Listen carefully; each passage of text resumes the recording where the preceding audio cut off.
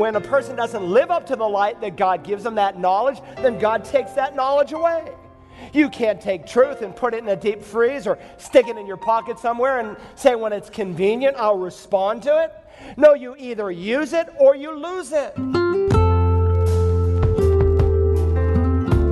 There is a biblical principle that information we receive results in additional information, but information we reject results in less information. That principle is foundational to answering the question, how can a righteous God condemn individuals who have never heard the gospel to an eternity in hell? Today on Search the Scriptures, Dr. Carl Broggi will look at the information God has given about himself to every man and woman on the planet, and how what they do with that information will result in what God does with them. We're in a study of the book of Romans, and we find ourselves in chapter 1 in a message entitled, Are the Untold Billions Really Lost? When the Apostle Paul meets those idol-worshiping Gentiles in the city of Lystra on his missionary journey, he says, listen, there is only one true God. And this one true God, he said in Acts 14, did not leave himself without witness, and that he did good and gave you rains from heaven and fruitful seasons, satisfying your hearts with food and gladness. David speaks of the same truth in the Old Testament in Psalm 19. Listen, the heavens are telling the glory of God, and their expanse is declaring the work of his hands. Day by day pours forth speech, and night to night reveals knowledge. King David, do these stars speak? Does the creative work of God talk to me? Verse 3, there is no speech, nor are there words. Their voice is not heard. There is no vocal sound, David says, but their message is loud and clear. Their line, he says in verse 4, has gone out through all the earth, and their utterances to the end of the earth. In them he has placed a tent for the sun. And that is precisely what the Apostle Paul is saying here in Romans chapter 1. The unmistakable evidence of God is seen in the heavens and the earth in which he has created. Do you know that the temperature of the sun is 12,000 degrees Fahrenheit? Of course, we enjoy the warmth of the sun that is placed exactly so that it's not too hot or not too cold. In fact, scientists tell us that if there was just a 50-degree difference in the sun, that the earth, either up or down, the earth would either be too cold to live on or too hot to be able to survive. So why is the sun 12,000 degrees hot? Why not 24,000 degrees hot? Why not 2,000 degrees hot, or any other number you can pick? And why is the earth placed at exactly the right distance from the sun? They say if there was just a 5-mile variance between the earth was in either direction, it would either be too cold or too hot. And why does the earth spin around its axis 24 hours once a day and 365 days? Why does it go all the way around the sun? Why doesn't it go around the sun just 36 times a year? If it went around 36 times a year, then days and nights would be 10 times longer than they are, and due to radiational cooling, it would either be too cold, or radiational heating, it would be too hot to be able to live. You think that all happened by chance? David thinks not. The heavens are telling the glory of God, and their expanse is declaring the work of his hands. Oh, the evolutionist said it just happened by chance. Given enough time, he will say anything can happen. That's like saying you can take a bunch of monkeys and put them behind a computer keyboard and let them bang out keys for millions of years, and sooner or later out will come a Shakespearean sonnet. Listen, their theory is harder to believe. The monkey story is harder to believe than what God has given us here in his word. But they want you to believe, given enough time, anything can happen. Now, I've said it before and I'll say it again. The Bible never once ever tries to prove the existence of God, and many of these Christian apologists are foolish for doing the very thing that God does not do. God, in fact, devotes 1/2 of one verse in all the Scripture to atheism. It's repeated twice in Psalm 14 and again in Psalm 53. It says there, the fool has said in his heart, there is no God. The Bible doesn't begin with a rationale for God. It never tries to prove its existence, God's existence. Bereshit bara Elohim, v'et ha'aretz. In the beginning, God created the earth, and He created Hashemayim, the heavens and the earth. God knew exactly what He was doing. He said it all in the opening verse in the Scripture. The fool has said in his heart, there is no God. Actually, literally, the Hebrew text reads, the fool has said in his heart, no God. If you're sitting down for lunch this afternoon and someone hands you broccoli or cauliflower and you say, no cauliflower, you're not saying cauliflower doesn't exist. You're saying, no cauliflower, please. That's what the fool is saying. No God, please. I don't want any. The reason he doesn't want to believe in God is because he doesn't want any of God. The reason he cannot find salvation is the same reason a thief cannot find a policeman. He's not interested. And so according to the Word of God, the problem is not intellectual, it's not in the head, it is in the heart. Now, I know that there are people today who talk about how foolish we are as Christians for believing the Bible. D.L. Moody, I quoted him a few weeks ago, and I had a number of people ask, who's D.L. Moody? That's the day we live in. It's okay. D.L. Moody was a great evangelist, the Billy Graham, really, of the 19th century. And when he stood up to preach on one occasion, just before he got up while a soloist was singing, he was handed a note from the back, and an usher gave it to him. And he thought it must have been important, but it was actually from a skeptic. And he opened the note, and on it was simply one word in all capital letters, fool. He went to the pulpit. He said, I received a note from someone in the audience. There's one word on it, fool. He said it's a most unusual note. Many times, he wrote, I have received letters from people who have forgotten to sign their names, but this is the first time a man has signed his name and forgotten to write the note. The Bible never tries to prove the existence of God. The fool has said in his heart, there is no God. The creation alone is enough to declare the existence of God. The evolutionists say, well, you Christians just believe that by faith. Yes, we do. We believe it because God is a reliable God who has shown himself to be trustworthy. Yes, I accept the fact that God literally, actually, just as he said, just as Moses affirmed in Exodus 20, created this world in 6 24-hour days with no gaps or space in between. Look, he could have done it in 6 seconds or no time at all if he wanted to. God's creation points to the fact that there is a creator. And so Paul is saying here that the invisible God has made himself known through the creation.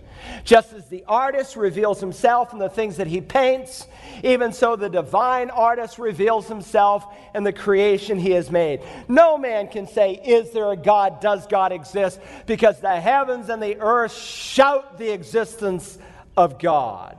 That which is known about God is evident within them, for God made it evident to them. Now, Paul's not finished with his argument.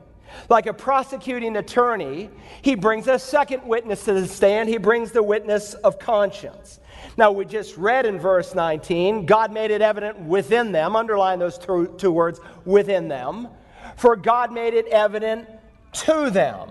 In the same verse, he's speaking of two witnesses. That which is evident within them, that speaks of conscience. That which is evident to them, that speaks of creation. Now, in a few popular translations that paraphrase a little bit more, that make it a little more readable, they say to them twice. But the Greek New Testament in every text says the same thing as reflected here in the NAS or the King James. Within them and to them. And that's important because he's speaking of two distinct witnesses, both creation and conscience. Now, we'll come to it in our next time together, but the rest of the chapter describes that awful expression of sin that the hardcore pagan who is moving away from God shows himself. But even the hardcore pagan, even the idolatrous, worshiping Gentile never loses his reality that there's a God, for he will say in verse 32, for although they know God, although they know the ordinance of God, that those who practice such things are worthy of death, They not only do the same, but they give hearty approval to those who practice them. They still know the ordinance of God. How? Because of conscience within. Now, the Apostle Paul will elaborate further when we come to the second chapter, but let's just take a sneak preview. Turn your page over one to the second chapter of Romans, and look, if you will, at verse 14. He's going to illustrate in chapter 2 this point that man has evidence within them. In 2:14, that verse opens for when Gentiles. Now, when you see the word Gentiles in the Bible, understand it's used in one of two ways. Sometimes it's used to describe all the peoples of the world who are not Jewish, or sometimes it's used to describe a pagan, someone who wants nothing really to do with God. In some English translations, instead of translating ethne or goyim, Gentile, they will just translate it pagan. They're interpreting it, but it's the same word, and context always shows it. So, for instance, in the Sermon on the Mount, Jesus uses the term Gentile not in reference to a non-Jew, but as a pagan. He said, for if you love those who love you, what reward have you? Don't even the tax collectors do the same? Yes, they do. Implied answer. If you greet only your brothers, what more are you doing than others? Don't even the Gentiles do the same? Yes, they do. Even the pagans do that.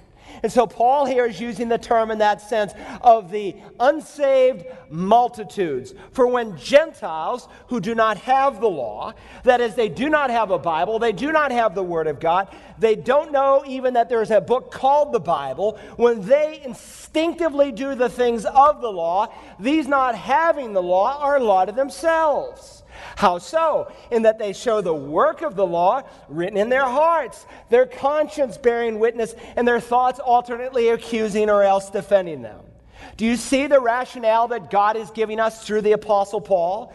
Not only has God given the Bible in the written page, God not only has the Bible here, He has it here as well. He has it in their hearts. God wrote His truth into their hearts.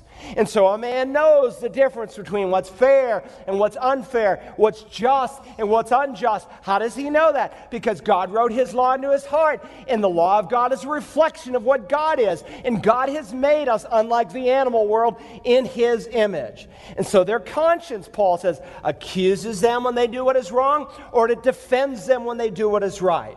Well, whom have they pleased or displeased? The God who made them. And so there's the outward visible revelation of God seen in the brooks and the birds and the butterflies and the bees and the rocks, the rills and the hills and everything that God has made.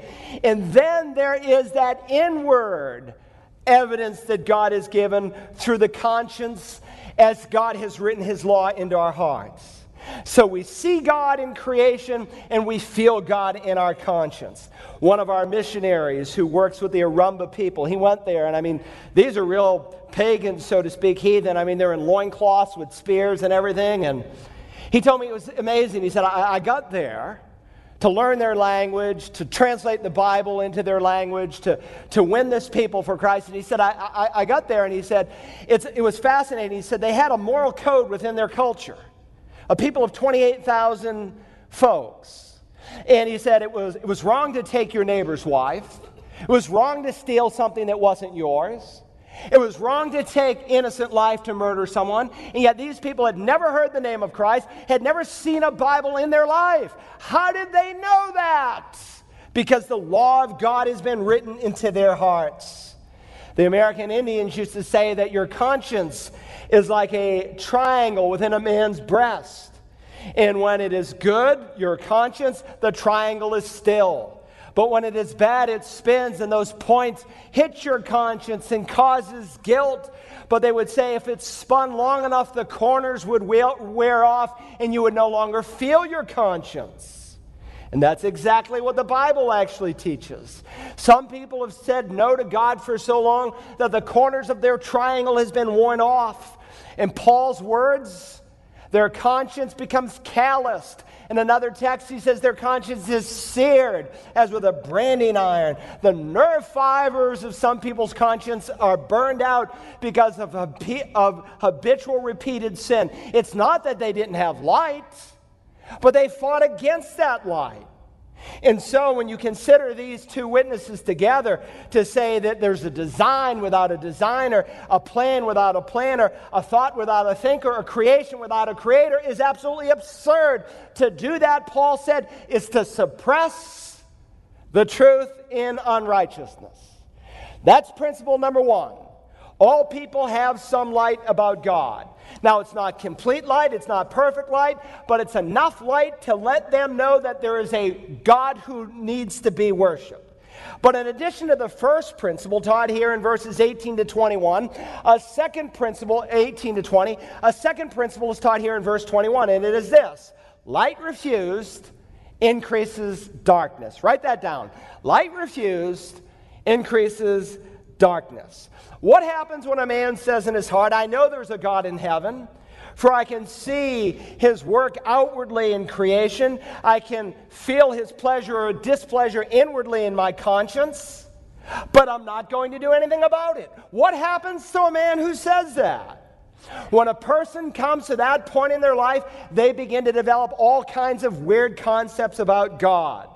Notice Romans chapter 1, Paul illustrates the ultimate destination of these people who suppress the truth. Look at verse 21. For even though they knew God, let me parenthetically say that some liberal theologians who call themselves Christians, but who are not based on the definition of Holy Scripture, they say that some people can come to know God through nature and therefore do not necessarily have to come to know God through Jesus Christ. Listen. This knowledge of God that Paul is speaking about is not the same kind of knowledge of God that John 17:3 is speaking about. This is a knowledge of God in creation. Don't ever say in your testimony, I was once an atheist, because you were not. You may want to make your testimony sound more dramatic, but it was not true. You are not an atheist. There are no atheists in the world. Understand that. And even those who say they are only make up about 1% of 7 billion people on the planet. But understand these liberal theologians who say, well, you can know God through nature. He is not talking in this verse of a saving knowledge of Jesus Christ, about coming to know God personally. Listen, the demons know of God's existence. So follow Paul's argument in this chapter, because the point he wants to make is that the knowledge that they do have about God is not enough to save them. In fact, it's enough to condemn them. Notice, for even though they knew God, they did not honor him as God or give thanks. But they became futile in their speculations, and their foolish heart was darkened. It's not what they did, it's what they didn't do that brought them into this slide away from God. What did they fail to do? They failed to give thanks or praise. And let me say parenthetically, when you as a Christian fail to give thanks and praise, you too are in a downward spiral in terms of your intimacy and fellowship and usability before God. But here are people who are in a downward spiral towards an eternal condemnation. Why? Because they refuse to honor God and to give thanks. And so Paul is saying they're not living up to the light that God has given them. And when God does not, when a person doesn't live up to the light that God gives them, that knowledge, then God takes that knowledge away. You can't take truth and put it in a deep freeze or stick it in your pocket somewhere and say, when it's convenient, I'll respond to it. No, you either use it or you lose it. And so when a person gets a spiritual impulse or insight from God and does nothing with it, or sins against it, they don't stay where they are. They're sliding and moving away from God. And so instead of that knowledge leading them towards the truth, because they did not honor God as God or give thanks, they became futile in their speculations, and their foolish heart was darkened. They claim to be intelligent, wise. God calls them fools. Verse 22, professing to be wise, they became fools, and their foolishness is seen in the fact that they exchanged the glory of an incorruptible God for an image in the form of corruptible man and of birds and of four-footed animals and crawling creatures. Because they did not respond to the light that God gave them, they slid further and further away from God. Listen, the liberal of our day, I heard many of them when I was at Duke University there at the Divinity School. The liberal of our day will tell you that the man who worshipped at the Asherah, or the Indian who worshipped at the totem pole, or the some approximately 2 billion people who bow down and worship at some object, that needs to be accepted by us or respected. Or some would say, well, it just maybe needs to be refined or redirected. Listen, that is not some kind of piety that we should esteem. God calls it rebellion against Him. And so we're told here in verse 24, therefore, God gave them over in the lust of their hearts to impurity, so that their bodies would be dishonored among them. Illicit, perverted sex is nothing more than man worshiping man. It's a form of idolatry. It's rejecting in your conscience what you know is wrong. And again, it's a very important truth, and that light rejected invites the wrath of God. Now, when the Bible speaks of God's wrath, it's not a picture of God blowing His cork and getting out of control. No, God's wrath in Scripture is always very calculated. It is very predictable. God's wrath in Scripture is His holy aversion against sin. And so when you see the wrath of God in Scripture, you will see it in two dimensions. There's a future dimension of God's wrath, what we often call the wrath of God to come. And so we did a recent study on that in the book of Revelation. A day when Jesus Christ will say to all those who have not received Him, "Depart from me, accursed ones, into the eternal fire prepared for the devil and his angels." Paul describes this dimension of coming wrath in 1 Thessalonians chapter 1, when he tells us to be waiting for His Son from heaven, whom He raised from the dead, that is Jesus, who rescues us from the wrath to come. In 2 Thessalonians 2, the apostle will say, when the Lord Jesus is revealed from heaven with His mighty angels in flaming fire, what is He going to do? He is going to be dealing out retribution to those who do not know God, to those who do not obey the gospel of our Lord Jesus. In what sense do they not know God? They know of His existence. Paul is playing on that. But they don't know Him in a personal, life-changing way. For this is eternal life, that they may know You, the one true God, in Christ whom Thou hast sent. And so what is their outcome? These will pay the penalty of eternal destruction away from the presence of the Lord and from the glory of His power. That's the future dimension of God's wrath, repeatedly described in the Bible as the wrath to come. But understand, there's another dimension of God's wrath as unfolded here in Romans 1. It's a present dimension of God's wrath. Look at verse 18. For the wrath of God is revealed. Circle or underline those two words, is revealed. The wrath of God is revealed from heaven against all ungodliness and unrighteousness of men who suppress the truth in unrighteousness. Not will be revealed, but is revealed right now. Understand, God's wrath is not always just some chronological point on your prophecy calendar. There's a present dimension and disclosure of God's wrath that is going on right today. Yes, there's the future wrath in the lake of fire, what the Bible calls the second death, but there's this present dimension where there's a judicial hardening of a man's heart by God Himself. God can give a person over to His so-called freedom. When they repeatedly suppress the truth, God finally just lets them go, where they can come to a point where they cannot even repent. And so, 3 times over in the text, it says, God gave them over. I have them underlined in my Bible. Verse 24, therefore God gave them over in the lust of their hearts to impurity, that their bodies might be dishonored among them. Verse 26, for this reason God gave them over to degrading passions. Verse 28, and just as they did not see fit to acknowledge God any longer, God gave them over to a depraved mind. And this giving over is seen here in verse 25, for they exchanged the truth of God for a lie, and they worship the creation rather than the Creator God, who is to be blessed forever. People develop all kinds of word concepts about God when they reject the light that God has given them. Hold your finger here, would you, and turn to 2 Thessalonians for just a moment. 2 Thessalonians. Remember, all the books in the Bible that begin with the letter T, they're all found in the New Testament. So when you hear of a T book, you say New Testament. And they're easy to remember because they go from long to short. The word Thessalonians is longer than the word Timothy and longer than the word Titus. So you have 1st and 2nd Thessalonians, 1st and 2nd Timothy, and then the book of Titus. Now I want you to see what God is going to do during the time of the Great Tribulation period, during the time that the Antichrist is upon the earth.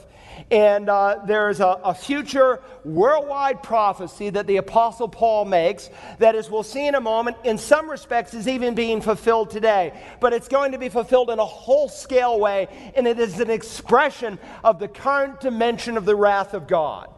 In 2 Thessalonians 2, if you look in verse 9, he's describing the Antichrist, that great deceiver, that is the one whose coming is in accord with the activity of Satan, with all power and signs and false wonders. Satan can do miracles. He can do false wonders. Just because a man does a miracle doesn't mean he's a man of God. Everything that is spiritual is not spiritually good. Now notice verse 10, and with all deception of wickedness for those who perish, because they did not receive the love of the truth, so as to be saved. Some people are not saved, this verse says, because they do not have a love of the truth. Now, a man may have a love of the truth, and he may have some questions, but they're honest questions. He doesn't know, but he wants to know. But there are some people who don't know, and they don't want to know, and when they make that kind of decision, they become the devil's legal prey. And so what we find in verse 11 is the epitome of the biblical principle that we see operating in Romans 1 and that Jesus also speaks of in the Gospels. Look at verse 11. And for this reason. For what reason? Because they did not have a love of the truth so as to be saved. For this reason, God will send upon them a deluding influence, so that they might believe what is false. This is not the devil sending a delusion. This is not the devil deceiving people. This is not the devil making people believe a lie. This is God doing it. God loves everyone, and He wants everyone to come to a saving knowledge of His Son, Jesus Christ. But He'll never force Himself upon people, and the more people reject God, the more that they turn their hearts away from the revealed truth, the greater the risk that God, yes, God, will harden their heart. That's why we're told in Scripture not to harden our hearts, that today is the day of salvation. If you've never trusted in Jesus Christ to save you from your sin, don't ignore this warning. We invite you to visit our website, searchthescriptures.org, and watch or listen to the presentation from Dr. Broggi entitled, Would You Like God as Your Friend? In this message, Pastor Carl looks at some spiritual truths that every man, woman, and child would be wise not to ignore. And if you'd like to listen again to today's message entitled, Are the Untold Billions Really Lost?, use the Search the Scriptures app for smartphones and tablets, or visit us online at searchthescriptures.org. You can also order a CD or DVD of this or any of Dr. Broggi's messages by calling 877-787-7478. Today's program is number ROM4. Tomorrow, the conclusion of Are the Untold Billions Really Lost? Join us then as we search the Scriptures.